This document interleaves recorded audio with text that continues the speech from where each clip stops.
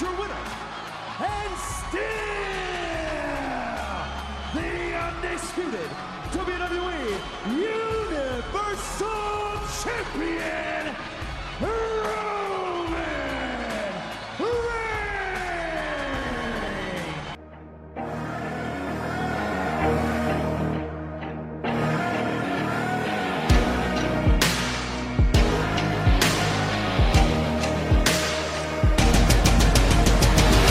Keep up the fight, I'm gonna fight, we're gonna take control.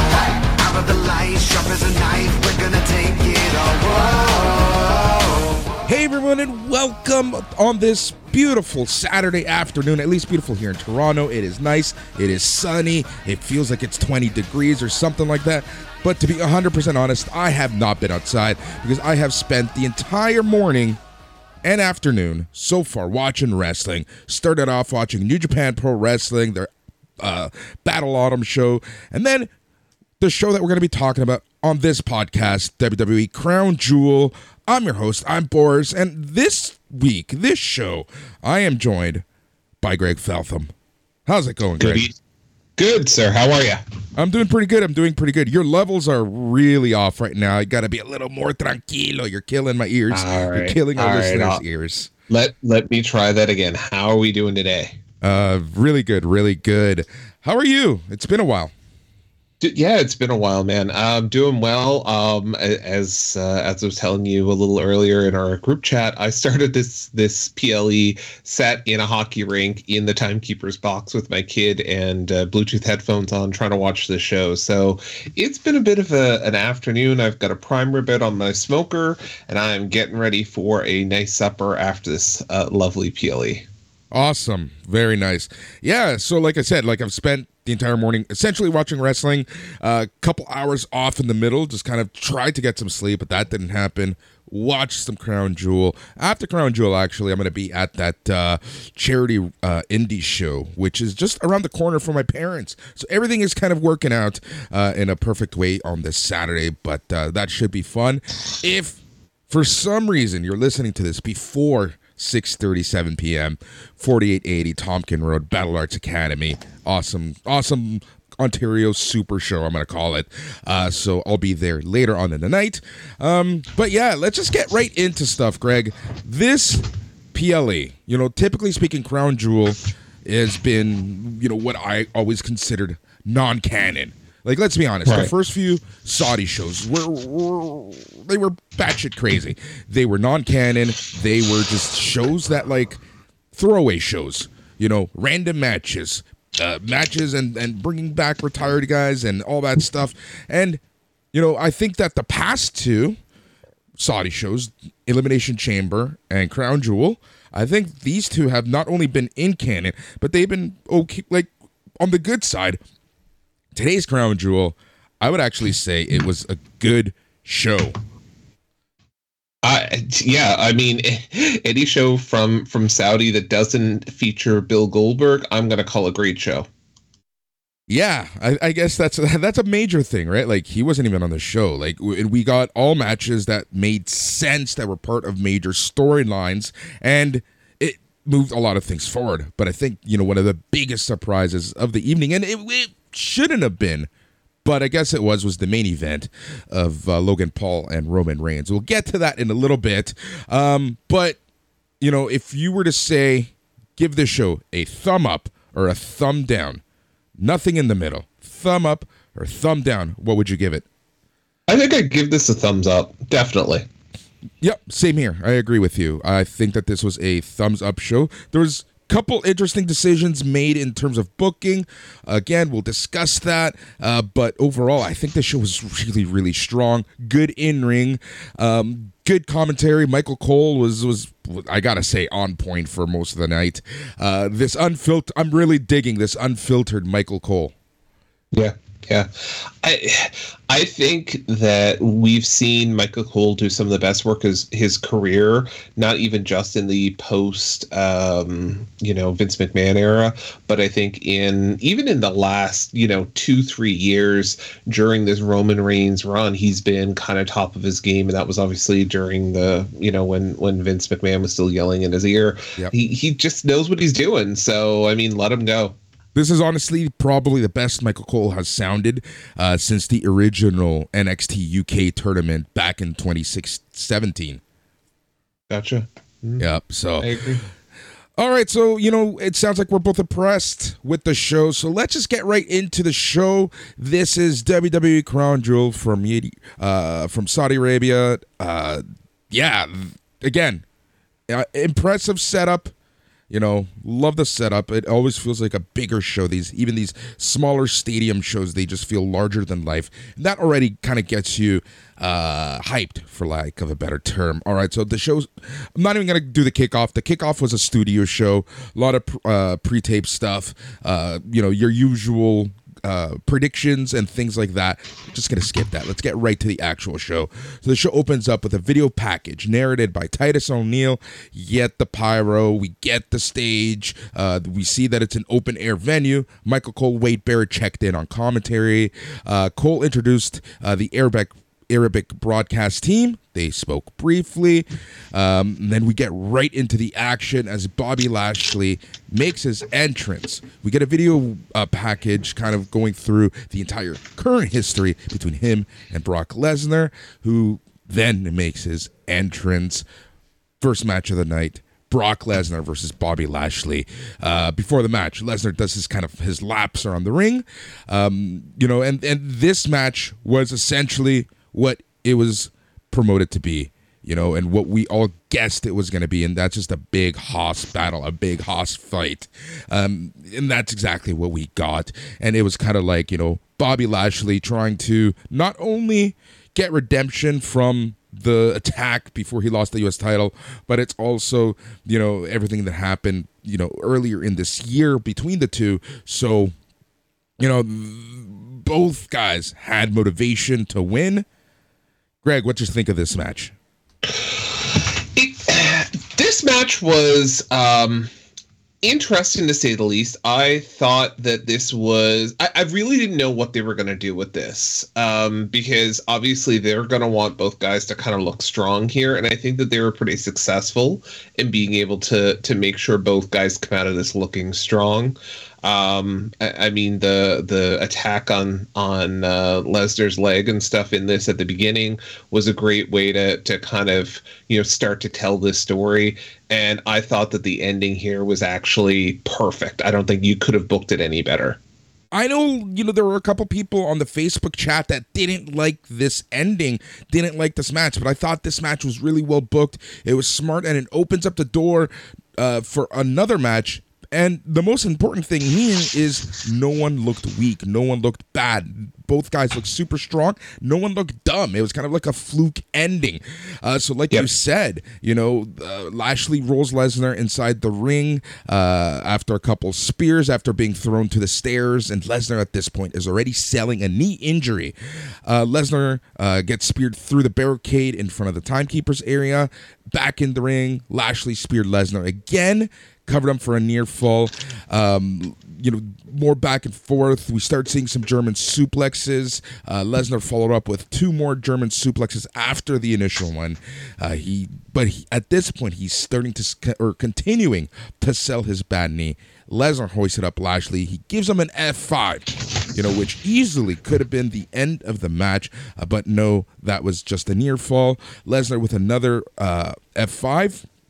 Lashley ends up going to the floor. He hoists Lesnar up on his shoulders. He runs him into the ring post. Lashley threw Lesnar back inside the ring. Went for another spear. But at this point, Lesnar cuts him off. Goes for an F5. But Lashley slipped away and put Lesnar down with a spine buster. The fans did not like this at this point.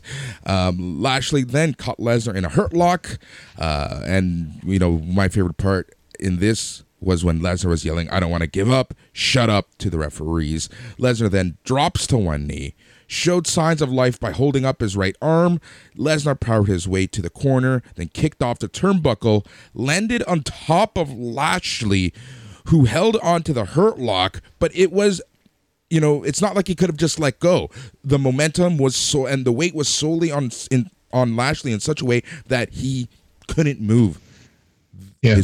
His shoulders were down. Lesnar's on top of him. Referee counts 1, 2, 3. Brock Lesnar over Bobby Lashley in just 6 minutes. And on a quick flight home. Yep. In and out. That's Exactly. the Brock Lesnar style. As it should be, right? So after the match, Lashley acted super surprised and frustrated by the match. He then puts Lesnar in the Hurt Lock again. And this is, I really enjoyed this part of the storytelling because Lesnar begins to fade. Lashley then releases the hold, and Lesnar is, really selling it.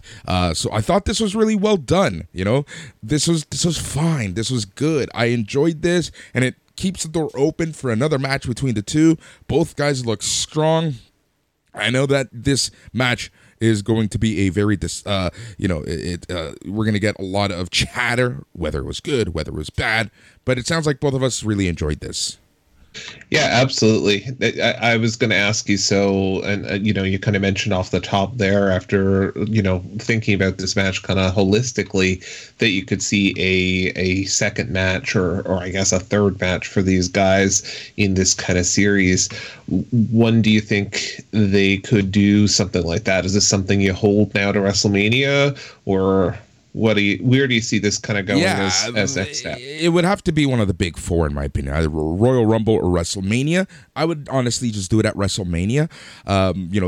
This is the type of match that will get a lot of attention. This is the type of match that, Lesnar, if he's not going for a belt, he needs a major program, and I think that this program with Lashley is perfect for Lesnar as a part-timer. Yeah. I like it. Yep. All right. Byron Saxton is interviewing Alexa Bliss and Asuka in the backstage area. He asked them how prepared they feel to defend the titles after only holding them for 5 days. Bliss said they have been preparing for this moment for months, though. Bliss was momentarily distracted by the Bray Wyatt insect logo appearing on the television screen next to her, planting some seeds possibly.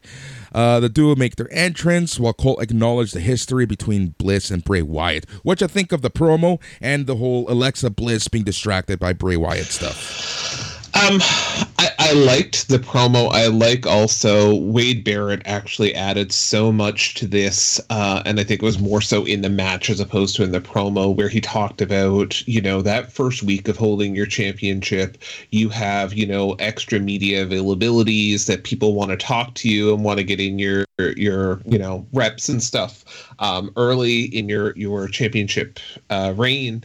And of course, if they only won these titles 5 days ago, then, on top of traveling and getting ready to go to Saudi, you have this as well. So, I mean, there was some good logic and logical sense that was added here. The Bray Wyatt logo appearing and capturing Bliss's attention for that half second, forgetting where she was and kind of going back, was a great way to continue the build to whatever it's going to be. And I actually was really expecting something more to happen in that Alexa Bliss story as we, knew that we were getting Bray Wyatt later in the night. So I thought it was a great seed plant for either a little bit later in the night or down the road. So I thought it was a great way to kind of tie it all together. Yep, agreed. Now, you know what? Well, let's put a pin on this. We'll talk about this more as we talk about the actual Bray Wyatt segment later on. All right, so the second match of the evening was Asuka and Alexa Bliss, your WWE Women's Tag Team Champions, versus Dakota Kai and Io Sky, and of course, the belts were on the line. Of note, they're in Saudi Arabia, so all four women had to kind of wear the covered up arms and legs ring gear, but I do enjoy that all the women that appeared on this show, Nikki Cross included, kind of added a little, I don't know what, like a little bit of their personality, a little bit of their character onto their wardrobe this time around. Alexa Bliss kind of wore her colors. Like, I think the most obvious one was Asuka. It was very Asuka. Like, I really enjoyed what they were wearing in the sense of, it's better than just covering them up and, that's it. I feel like their characters were well represented in their ring gear. Yeah, I was going to make a similar comment, right? Nothing jumped out to me as oh my God, they're in Saudi and they have to wear the, ridiculous ring gear. So I guess the biggest compliment you can make is that if you don't notice it, then they did an okay job. And I consciously, after a few minutes kind of noticed it, but I did notice it right away that they were not in kind of what would be a standard gear for them. But it worked. I mean, the Alexa gear worked, even the Dakota and, EO gear all worked. So I can't say anything more of a compliment than that, I guess. Yep. And this match was what I appreciated about this match as well. Is that it was actually given a good amount of time. Like the past two matches, the match that they had on Raw and today's match was given a good amount of time. And I would have to say that today's match, in my opinion, was probably the best of their series. Yeah, I would agree. I mean, I thought this was a really good match for them, and it was just pretty fun to see. Yep. All right, so the match starts right off, and a lot of back and forth. A little bit after they go back in the ring, they fought outside. They're back in the ring. Sky drop kicked Asuka, who was on top rope, so now she's hung up in a tree of woe. For a little bit, Kai strikes her. Asuka falls to the floor, sells a knee injury before returning to the ring. Sky targeted the bad knee. The crowd starts chanting, "Let's go, Asuka." Asuka is just super, super popular at this point. Like, even during yesterday's press conference, you got a flat out loud Asuka chant during the press conference. Anyways, so Asuka was being isolated. They cut off the ring. Alexa Bliss is waiting to come in. Bliss eventually did get the hot tag. The crowd went crazy. And Greg, I have to say, Alexa Bliss, in my opinion, was the MVP of this match. She looked amazing in the ring. Yeah, absolutely. Alexa always goes a little bit extra hard in these kind of big events, and she really went there today. I loved her work. Yep, she hits a double drop kick on Kai and Sky while they were on their knees. She then spikes Kai with a tornado DDT. She covers her, but Sky runs in and broke up the pin. Sky drags Kai to her corner, tags herself in. I always love that little touch, right? Like, okay, my partner is knocked out, so I'm gonna drag them over to our corner so I can get in the match. Bliss then does a beautiful code red on Sky for another near fall. Bliss then goes on top for her finisher, but she was cut off by Sky. Kai joins Sky on the ropes, and they set up for a double suplex. Asuka runs in, snuck underneath everyone to perform a Tower of Doom spot with all four women. Crowd goes nuts. Asuka officially tags in, hits Kai with a missile dropkick. Asuka follows up with a series of strikes and a code breaker. Kai avoided a hip attack, but Asuka suplexed her, bridged her for a 2 count. Asuka tags out, then drops Kai with a kick.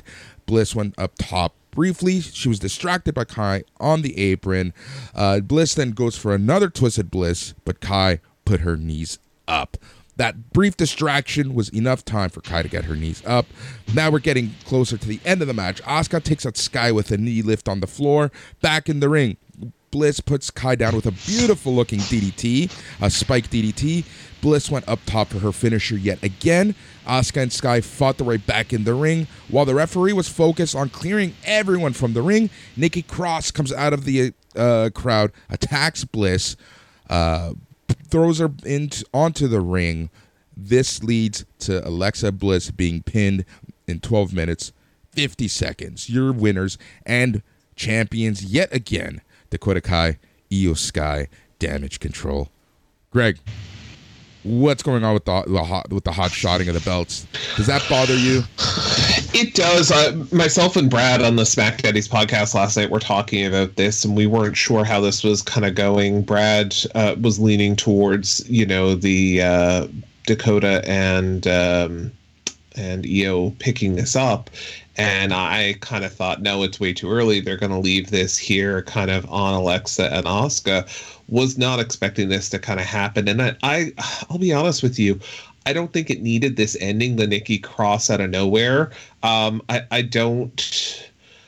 I don't know what story they're going to tell. So for now, I'll give it the benefit of the doubt. But kind of my gut when I saw this live, number one, it looked extremely awkward. Nikki Cross, I don't know if it was just me, but it just seemed like kind of things were fumbled a little bit there. I just wasn't a huge fan of this. So I don't know. I'll wait. I'll see. Maybe Survivor Series will tell me more.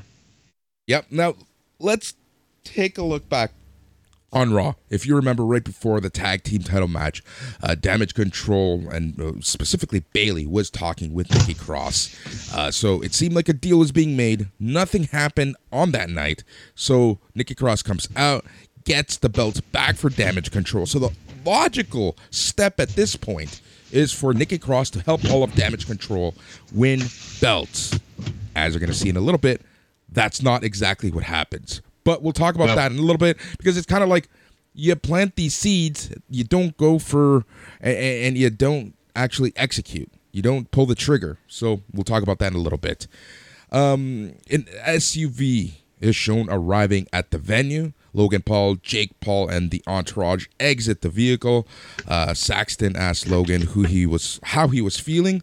Logan said he was feeling great and feeling like he was about to shock the world. He said it only takes one lucky punch. We then get a video package recapping Drew McIntyre and Karrion Kross's feud. Anything to add? I'm so sick of the Drew McIntyre Karrion Kross feud that this is when I'm just like, oh God, this to me is probably the low point of the show for me. Yeah, I actually forgot about this match. Honestly, I completely forgot about this match.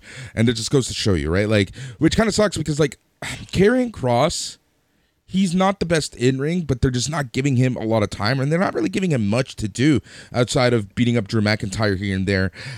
So, hopefully this is the end of this feud.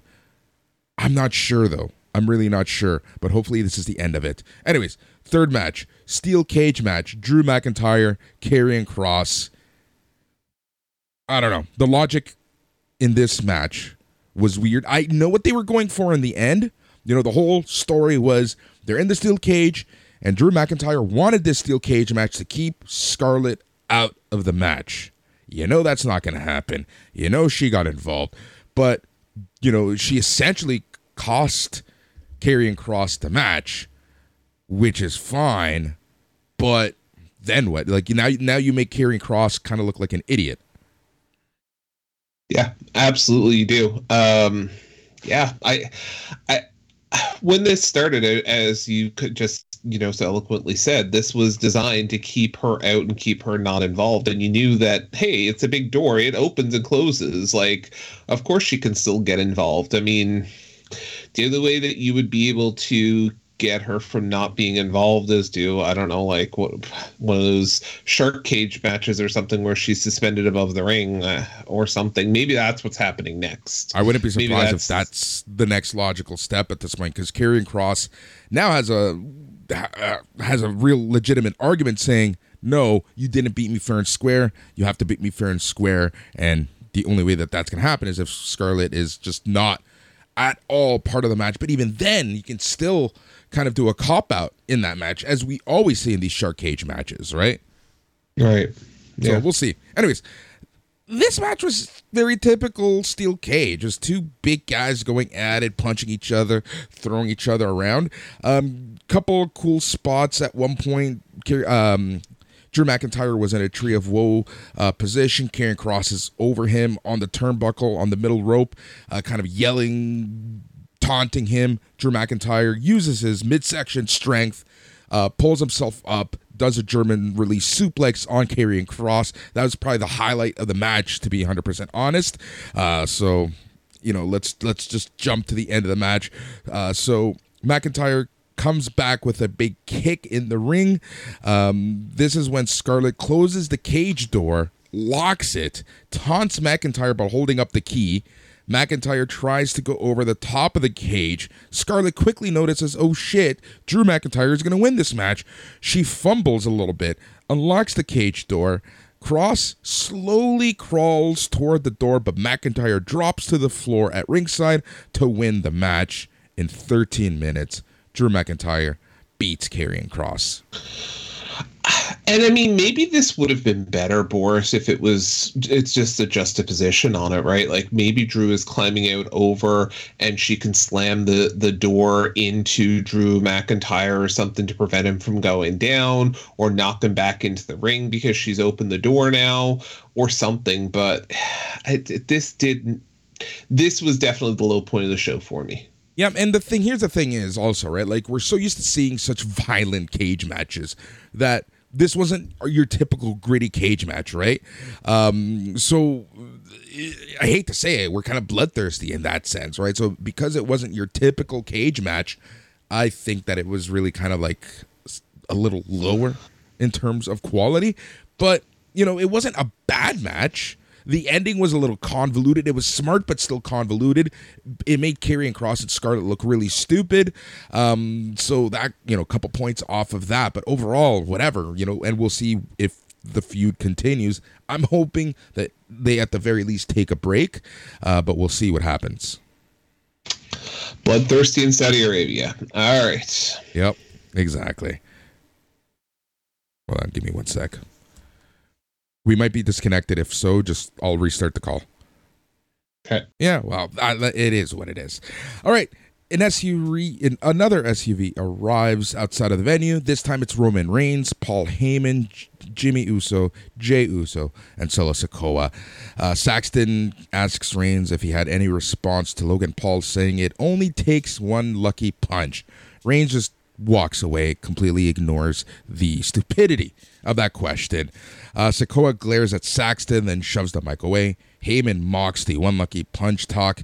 Heyman said that Reigns is the best defensive wrestler in history, meaning Paul will never hit that one lucky punch.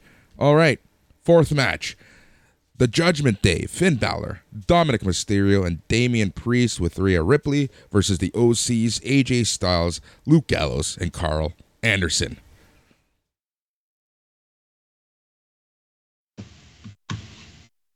So yeah, this was this match here kind of surprised the hell out of me. I expected, as I kind of said last night on our Smack Daddies podcast, we would get some sort of additional involvement in this match. I thought this was probably the opportunity where we would either get Edge and Beth Phoenix out here with the play with Rhea Ripley at ringside or something. Rumors were circulating online that maybe Mia Yim was coming back and she could get involved here with the OC. But I was kind of surprised that this just kind of played out as it did. Yeah. It's interesting that you say the whole Edge and Beth Phoenix thing, because they didn't point out Cole makes a huge point of saying Rhea Ripley's hairstyle and said that Ripley told him that she was paying homage to, and I quote, the late great Beth Phoenix, obviously mocking the fact that she took her out at Extreme Rules with the chair shot. So it was kind of like, a very obvious return at that point, but they didn't pull the trigger. And in a sense, I'm kind of happy for that, because, all through the summer, basically until September-ish, when certain things happen, that Judgment Day was kind of like, a laughing stock. They were kind of turning into Retribution Night. Now they're just picking up wins left, right, and center, which is good. They're a dominant faction, which is fine. I'm okay with that. Get a dominant faction in there, and I'm fine with that being Judgment Day. As you see, even in this match, yeah, they won, but there was a little tomfoolery involved. So, that's fine. Yeah. I just, I'll let you do the recap of the match, but I don't know what's next for both these teams. And that's kind of, after this match is over, I just don't know where Triple H and WWE are going to kind of go with this. I think they're still going to be feuding. Look, they made this whole point of, of Luke Gallows talking about bringing someone in to go against Rhea Ripley. So unless, you're pulling a classic WWE at this point and forgetting about that throwaway line, or you're actually going to follow up with it and this feud is going to continue. And seeing how this match ended, I can see the feud continuing. I could see that as well. If you were going to bring someone in, this is now, I know you have, your Survivor Series and all that stuff. And this would have been the point to introduce them at the end of this match. So you have a reason to go on to Survivor Series, in my mind anyway. Having it so that it's now, Judgment Day coming out on top and the OC, seeing a loss here doesn't really entice me going forward for Survivor Series and some sort of whatever intergender thing they're going to do there. Like the heels won this round, right? You as a wrestling fan, typically speaking, you want to see like heels get their comeuppance. So that's essentially what could possibly happen, right? Yeah, I like I said, I'm just thinking that this is now one of their big shows, right? This is the one that they're getting the most money on. So this would have been, in my mind, the point to bring in that person. I don't know. I know where you're going with that, and I agree, like, just timing-wise, right? There's only literally 3 weeks to the day until Survivor Series. Are you going to use Raw as that point to kind of pull the trigger on that, right? Like, that's a hard choice. Anyways, we'll see what happens on Raw, but I don't think that this is done just yet. So, this match was okay. All 6 guys worked really well. Interestingly enough, Michael Cole did mention IWGP. He did mention New Japan. He did mention Bullet Club. So, there's that, right? Yeah. Did you ever expect, the never open weight championship to be mentioned on WWE TV? Not at all. Not at all. So yeah, the typical match between everyone in this match, out of the 6 guys, right? Like, I think this match was really good, really well done. Damian Priest kind of dominated and kind of held it for Judgment Day. I think that Carl Anderson, Luke Gallows, and AJ Styles did a good job between the 3 of them. All 6 guys have good chemistry, and I'm gonna even include Dominic. Honestly, ever since Dominic went heel, I feel like some of the pressure has been put off of him now that he can kind of do his own thing and he's not constantly with his dad. So he's kind of been able to kind of do what he wants a little more. Yeah, no, I don't disagree with that statement at all. I think you're right. I think that some of the spotlight is now being shared between the rest of the members of Judgment Day, and he's able to hide a little bit more in the shadows there. Yep. All right, so Gallows puts Dominic down. Priest took out Gallows. Styles takes out Priest. Balor puts Styles down with an inverted DDT for a 2 count. Balor went up for his finisher, the coup de grace, but Styles cut him off. Styles then sets up for a super kick. Dom grabs Styles' legs to stop it, but he was then taken out. There was a big spot where Gallows had Dom in an electric chair position, while Priest had Anderson in the same position. They fall to the mat at the same time that Styles superplex Balor. Just that visual was kind of cool. Styles set up for a phenomenal forearm, but Rhea Ripley pulls him off the apron, drops him face first onto the apron. Michael Cole with my line of the night, somebody's got to kick her ass. And then Balor hits the coup de grace on Styles, pins him, and that is how they won the match. Yeah. Yep. So I guess now we wait for Survivor Series and see what we're going to see there. So I kind of actually had forgotten for a half a second that that's what the next thing is, and we've got Survivor Series War Games coming up. So I don't know, maybe this intergender,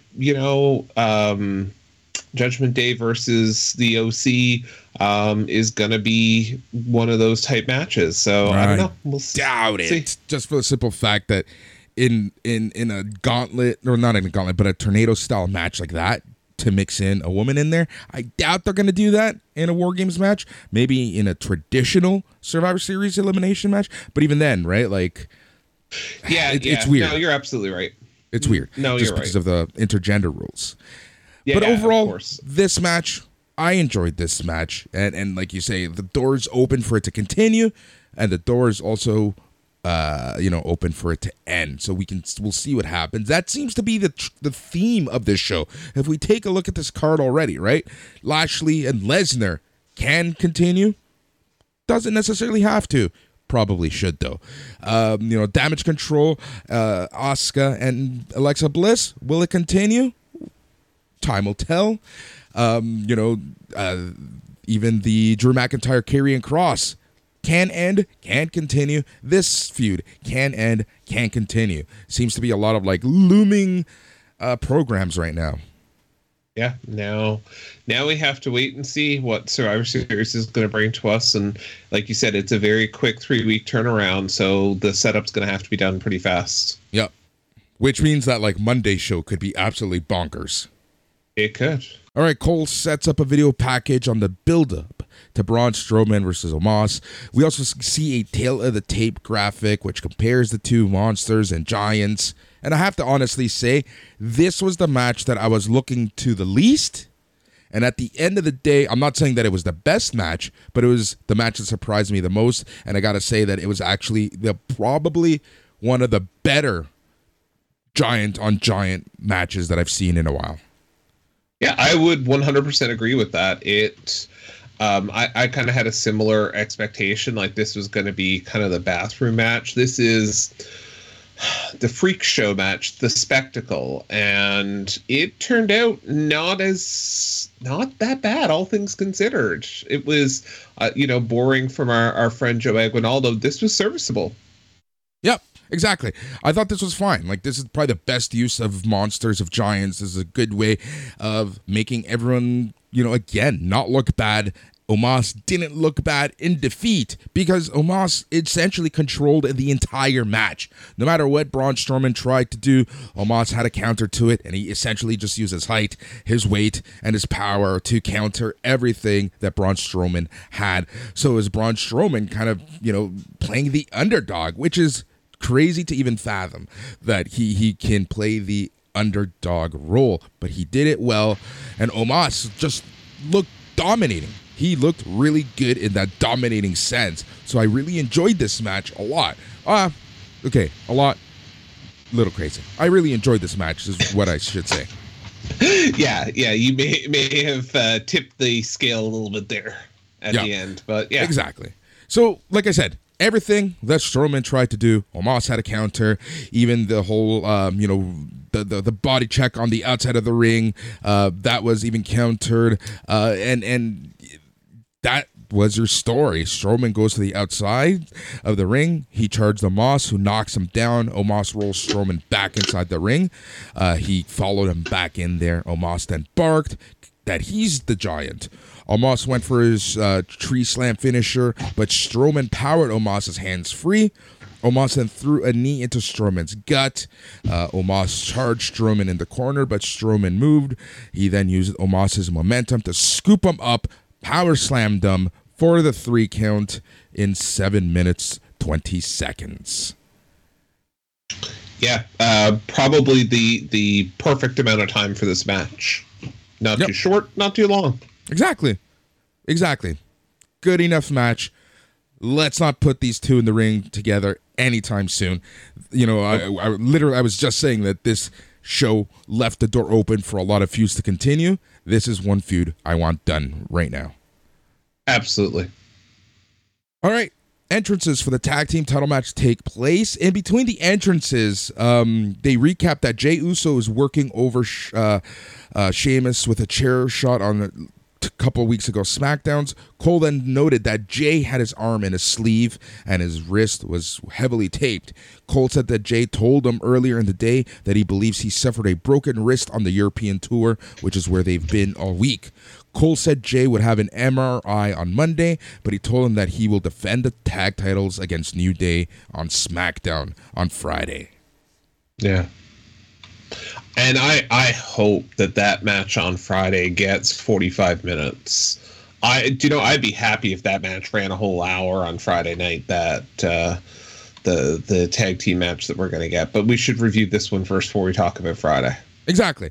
All right, so Jimmy Uso and Jey Uso versus Ridge Holland and Butch for the undisputed WWE Tag Team titles.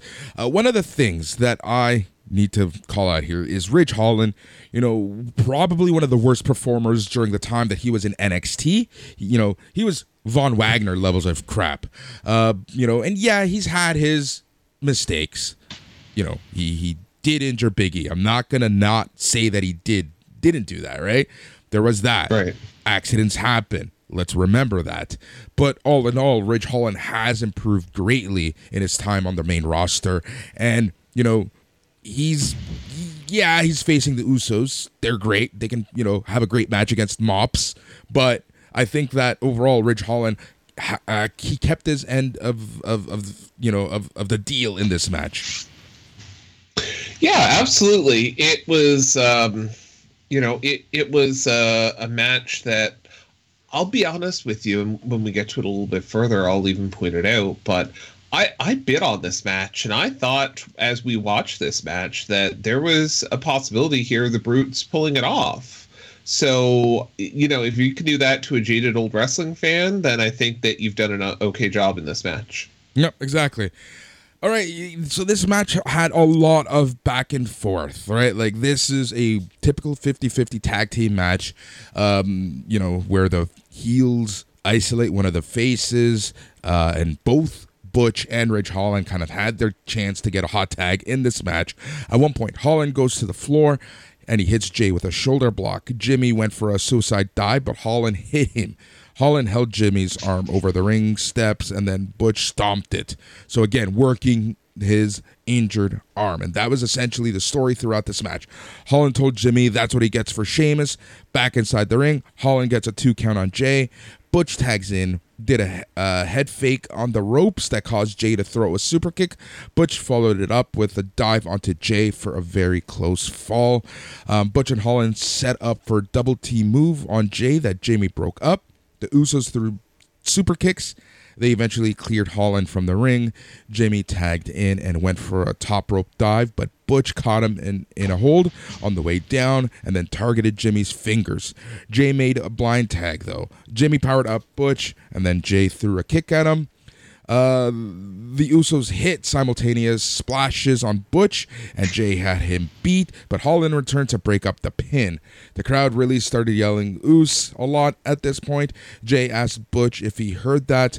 Butch grabbed Jay's bad hand, and he did the finger break spot before tagging out. Holland cleared Jimmy from the ring and then performed white noise on Jay for a very, very close fall. And at that point, doing a white noise, it just would have been a perfect way to end the match, but that wasn't the case for this match. Holland and Butch ran Jimmy into the barricade at ringside. They returned to the ring, and then Butch tags right back in. Holland held up Jay, then Butch kicked him. Butch covers Jay, but Jimmy returned to break up the pin. We get a "This is awesome" chant. Going to the end of the match, Butch caught Jay with a kick, but Jimmy made a blind tag. Butch then hit the ropes. Jay hit him with a super kick and then joined him on the ropes. Jay grabbed a Butch, lured him into a 1D from Jimmy, which was essentially a top rope 1D from a electric chair position. Jimmy covered Butch and got the 3 count in 10 minutes, 45 seconds to retain the undisputed WWE Tag Team titles. Yeah, and it was during that white noise spot that that Butch had, I don't remember which Uso, on the kind of on the apron in a manipulation spot too, so he couldn't come back to break up the pin, right? Yep. Yes. Of note, Also, so there were times where Jay did put some weight on his arm and his wrist, and he wasn't wincing. He, you know, I'm not saying it's a work. I'm sure it's legit, but it, you know, it's probably not as bad as we all think it could be or it is, for the simple fact that, hey, if he's putting pressure on it and not like, you know, thriving in pain, then it's hopefully not as bad as anyone thinks it is. Hopefully. Yep. All right. So for me, this next match was the match of the night, and that was for the Raw Women's Championship. It was Bianca Belair versus Bayley in a last woman standing match. Greg, what you think of this match? I'm not a huge fan of Bianca Belair, and I really didn't know what I was going to think about this match. I really, I didn't know what we were going to see. I'm also typically not a huge fan of these last man standing or last person standing matches, because it usually ends up being so gimmick heavy, and how do we find a way to pile stuff on top of one opponent and keep them down and you know, have that kind of as our finish. So I think that maybe we've just seen so many of these in the last few years that I've just, you know, grown too cynical when it comes to these type of matches. But I, you know, I was kind of rooting for Bayley here to be able to pull it out, and you know, we got a pretty good match. We had some surprising spots in this that I wasn't expecting. So I mean, at least kudos to that. Yeah, exactly. That's all you can ask for. If you were entertained and you're skeptical and you don't like these type of matches anymore, then obviously they did their job. If you know, appreciated the match. So, you know, this match was a little bit on the longer side. It went 20 minutes, 20 seconds. There were a lot of spots. Like you mentioned, there are, you know, in these last people standing matches, they always try to find clever ways to keep the person down. In this match, we saw Bayley use a box to keep Bianca Belair down. There were golf carts. There were nasty table spots. There was a lot going on in this match. There was obviously kendo sticks. There was your typical wrestling spots. This match had it all. But you know what it didn't have, Greg? What didn't it have? Nikki Cross. So let's talk about this right now. Let's talk about this right now. Nikki Cross makes a deal of sorts apparently on Raw. Doesn't do anything on Raw. Damage Control loses the belts on Raw. The tag team belts, that is. Opening match, Damage Control regains the women's tag team belts after Nikki Cross helps out. Logical thinking at this point is that Nikki Cross is going to help Bayley out, and all of Damage Control is going to have a belt. What the hell happened? Damage Control, no sign of Dakota Kai, no sign of Io Sky, no sign of Nikki Cross. This is a no DQ match. What's going on? That right there is my issue with these matches sometimes. Yeah, this doesn't make sense. And here's the other thing that doesn't make sense in this match. And you know, I'll go back to what you said a few moments ago about the spot that we'll get to and talk about, but the box spot. There's locks on the damn box, right? She could have sealed that lid, locked it down, and that was it. Bianca can't get out of there. Okay, so I'm all right with them not doing that for the simple fact that we've seen how handcuffs and locks can screw up these matches, right? Also, logic is, okay, I just literally thought of this. I'm not, you know, no one's going to have the key just out there, or I guess, you know, they do have the tags or whatever, but like the whatever you would call them, but, you know, it's, whatever. I'm fine with that. Sit on the damn thing. Yeah, well, still, right, I guess. So that was that. All right. Yeah. A lot of kendo stick shots. Like I said, we saw the box. Let's see what else happened in this match. What else happened in this match? There was the chair spots all in the ring. At one point, I thought they were going to break off the one of the supports of the chair and stick it in the mouth all of Roman Reigns in a kind of paying homage to that spot, but they didn't. Yep. All right. So, like we said, they found the production box to wield it on. Bayley wheels it into to Belair. She falls inside of it. Referee counts. Bayley went over to the crate, hit her hands on top of it. Belair sprung up like a jack in the box. Bayley put Belair in a crossface on the stage and told her to give up. Bayley released the hold and stood up. The referee does his count.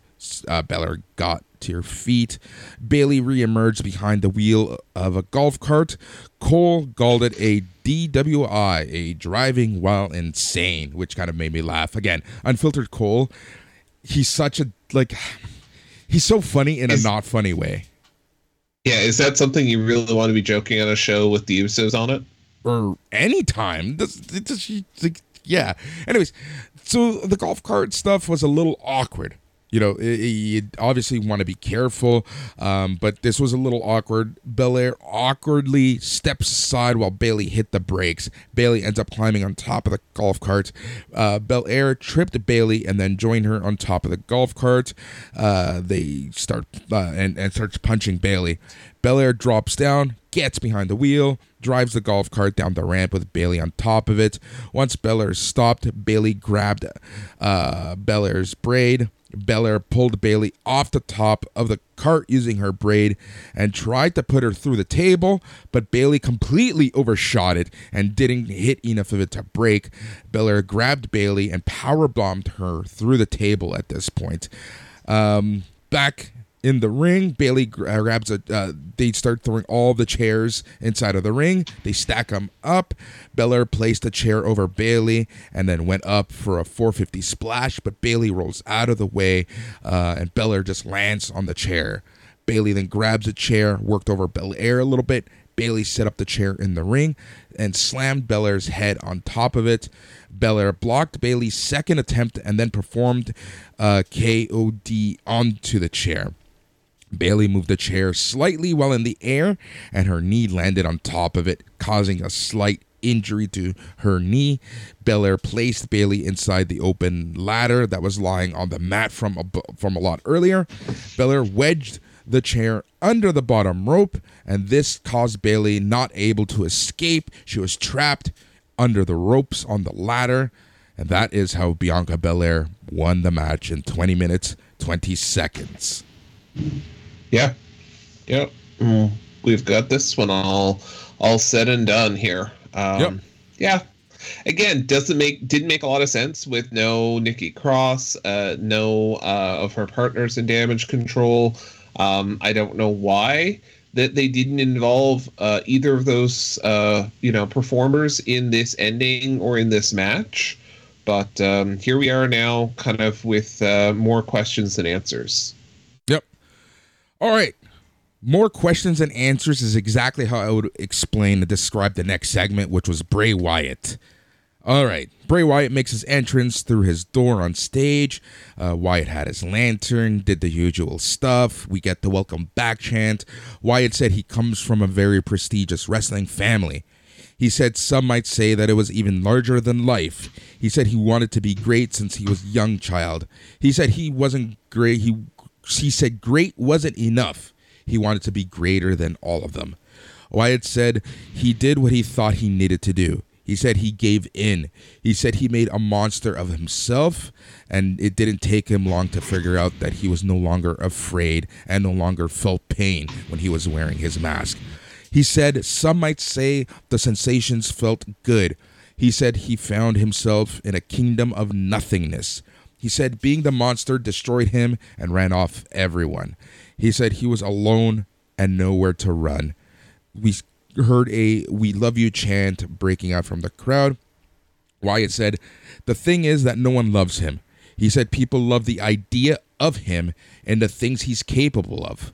He's then said, I don't even love me. He then added, it doesn't have to be the ending of his story. Wyatt said, that's not the man he wants to be remembered as. My name is Bray Wyatt, he said 3 times. He said he wants to rewrite the ending to his own story. This is when a video played on the Tron. Uncle Howdy asked why wear a mask. He said it must hurt forcing yourself to be someone you're not. Howdy said he can't fool him and questioned who knows Wyatt better than he does. Howdy said Wyatt will give in, and when he does, he wants him to remember how good it feels. He said that if you're worried about the aftermath, hurt them. Just don't take the mask off, Howdy said. Tell me I'm wrong, he said. And then the screen goes dark. So, much of the same stuff. What's your take on the whole Bray Wyatt stuff right now? Where do you stand? I'm just waiting. I'm waiting for next level and what we're going to get next out of this, because we've seen the same sort of, promo, the same sort of Bray kind of talking and setting things up, but we haven't seen a progression in the character of what we're going to get. We haven't seen a progression in Uncle Howdy. This Wyatt 6 thing, are we going to see additional characters? We saw, obviously, the little tease with Alexa earlier in the night. Do we see someone like a Bo Dallas coming back? Is Bo Dallas in the Uncle Howdy gear? I don't know. So I guess we're just kind of waiting to see when do they incorporate the next phase of Bray. Yep, exactly. All right, and with that said, it's time for the main event, man. We get the entrances. Logan Paul comes out alone. Roman Reigns comes out with just Paul Heyman. Cole is really playing up the One Lucky Punch theme. Cole then said that Roman hasn't been pinned since December 15th, 2019. December 15th, 2019. Crazy. Yep. We're at 797 days as Roman is champion. So this leads us into the main event. After the introductions, Roman Reigns with Paul Heyman versus Logan Paul for the undisputed WWE Universal Championship. This match was good. I have to say it. Yeah. This match was good. It was, about 3/4 into the match, it got a little off the rails. It was a very Triple H NXT-esque overbooking, but it was a smart way to get rid of all the other characters in this match, which we'll talk about in a second. And it was fine. Logan Paul, you got to give him credit. That man puts the work in, and if I was in the back watching this match, I would say, holy shit, because considering the limited training that he's had, the limited time that he's had in the ring, the limited everything, he looks damn good. And he's got no business to be that good. That's the bad thing or the good thing here, I guess. So, yeah. And the thing is, though, we saw Jake Paul in this match. He looked nothing like Logan Paul. Logan Paul is obviously the more talented wrestler of the two. And, it just goes to show you how much work he has put in. Yeah. Jake Paul, after the event, tweeted, "So proud of my brother at Logan Paul. What an iconic event at WWE. I tried my best, but we're coming back for those pussies." Oh, my God. And spelling it PUCEY''S. Yep. Yeah. This makes me wonder, if we're going to see a Usos versus the Paul brothers sooner rather than later. Possibly. I mean, do you hold that for Royal Rumble, though?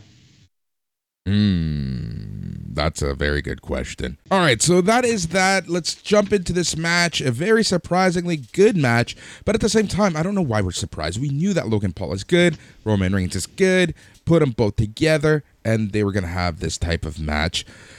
All right, Greg, this was a longer match, so I'm going to ask you, is there anything that stood out for you in this match?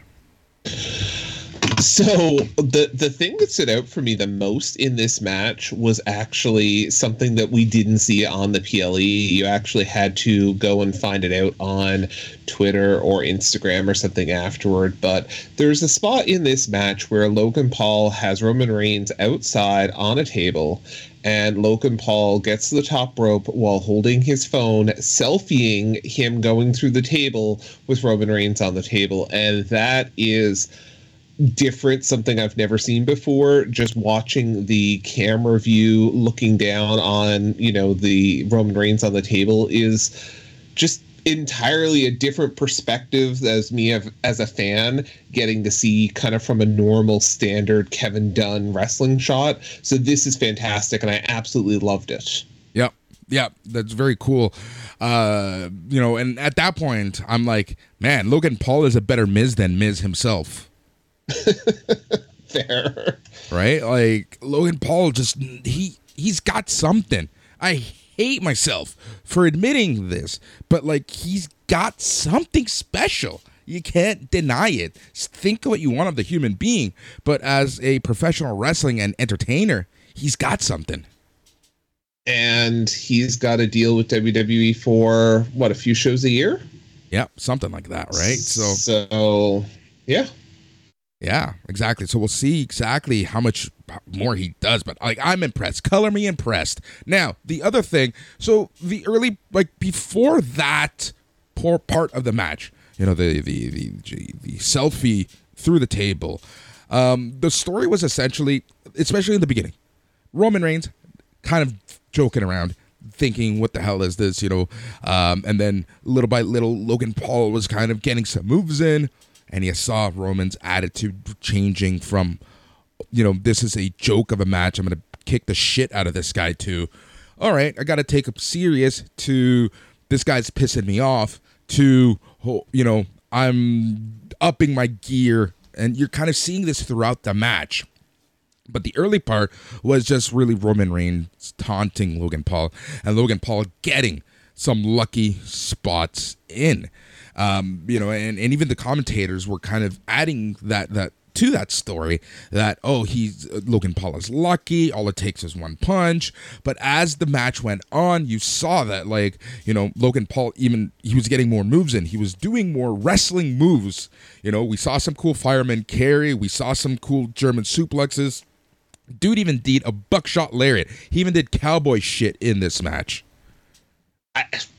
Who thought that you were going to be able to say at a premium live event that we saw cowboy shit? Yep. You know, at one point, Logan comes back with a gut wrench suplex, and then he hits a top rope blockbuster. Looked absolutely amazing. Right after that top rope blockbuster, Barrett says that Logan Paul is the best three-match wrestler he's ever seen. So again, putting respect on Logan Paul. Like, now they're treating him and calling him a wrestler, which is really well done, right? Like, you know, Logan then drops Reigns with a Superman punch of his own. That was the one lucky punch. Logan stayed down for a moment, then he kipped up. Logan went to the top rope, and he does a crossbody block. And Heyman throughout this time is acting just wonderfully. Like, he's scared shitless. He is nervous at this point. But the whole "is this guy a real wrestler" story continued, because after a close fall, Logan Paul is questioning the referee. Cole takes offense to this. Logan sidesteps a Superman punch, hits Reigns with a shot to the kidney. Logan hits Reigns with a punch of his own. Reigns was woozy when he got back to his feet. He then hits Reigns with another Superman punch and covered him for a very close two fall. Reigns is flexing his jaw at this point. Logan followed Reigns to the floor. He then cleared the Arabic broadcast table. He took a swig from a drink from one of his entourage buddies who was in the crowd. He then takes a cell phone, and as Greg already mentioned, he climbs to the top rope, holds the phone as he does this, and he performs a beautiful frog splash. I think it was Blaine who said he does a better frog splash than either Mysterio. Wow. Yeah, exactly. Yeah. I mean, just seeing it, as I said there a few moments ago, seeing it from the point of view of him holding the cell phone. Yeah, I've never seen anything like that before, and it was great. Yeah, it was something. The only thing I wish that they had is WWE would have able to give us that footage mid-match and not have to wait till afterward. But I mean, that's me nitpicking. That's nitpicking to an extreme, I think. But I do see your point, but it's just from a technical point of view that would have been super hard to do. This is kind of when the match goes a little overbooked, in my opinion, because right after the table spot, Jay and Jimmy run out. They check on Reigns. They then pulled Logan's buddies over the barricade. They beat them up in the ring. They super kick them. That's when Jake Paul makes his entrance. He enters the ring with the Usos. Jake took out both Usos with bad looking punches. Jake played to the crowd and yelled, "Let's go." Meanwhile, Logan throws Reigns back into the ring. Jake told Logan to finish it. Logan does a top rope frog splash, another beautiful looking frog splash. This was a super close near fall. Both men are down at this point. This is when Solo Sikoa's entrance music plays. He heads to the ring with his towel. Jake stood at the bottom of the ramp and struck a fighter pose, but Adam Pearce and all the producers and referees and security run out. They keep Solo Sikoa and Jake Paul apart. The Usos approach Jake from behind. Logan performed a big dive from the ring onto everyone on the outside. Logan returns to the ring. He was blasted by a Superman punch, followed up by a spear, and that is how Roman Reigns won in 24 minutes, 50 seconds. After the match, the Bloodline went to the stage. Reigns drops to his knees, sold his jaw. He yells something about not wanting to see Logan again. Heyman gushed over Reigns being the tribal chief. Reigns turns, yells to the crowd, and he's selling the jaw pain as we get all the fireworks, essentially using the Cody Rhodes firework budget for this ending and closing shot, and that's how the show ends. Now, Greg, love the match. But how do you feel of the fact that it took all of this, all the outside interference, all the distractions, all the Superman punches, all the spears to beat a non-wrestler? I mean, this goes back to the nitpicking part, right? We've seen Roman Reigns do less with a lot less. Logan Paul is special. He's different. He's not a traditional superstar. So I'm okay for that. But I guess we'll have to. My biggest question when it comes to WWE and Roman Reigns is what's next, right? What do we have? Who do we have left?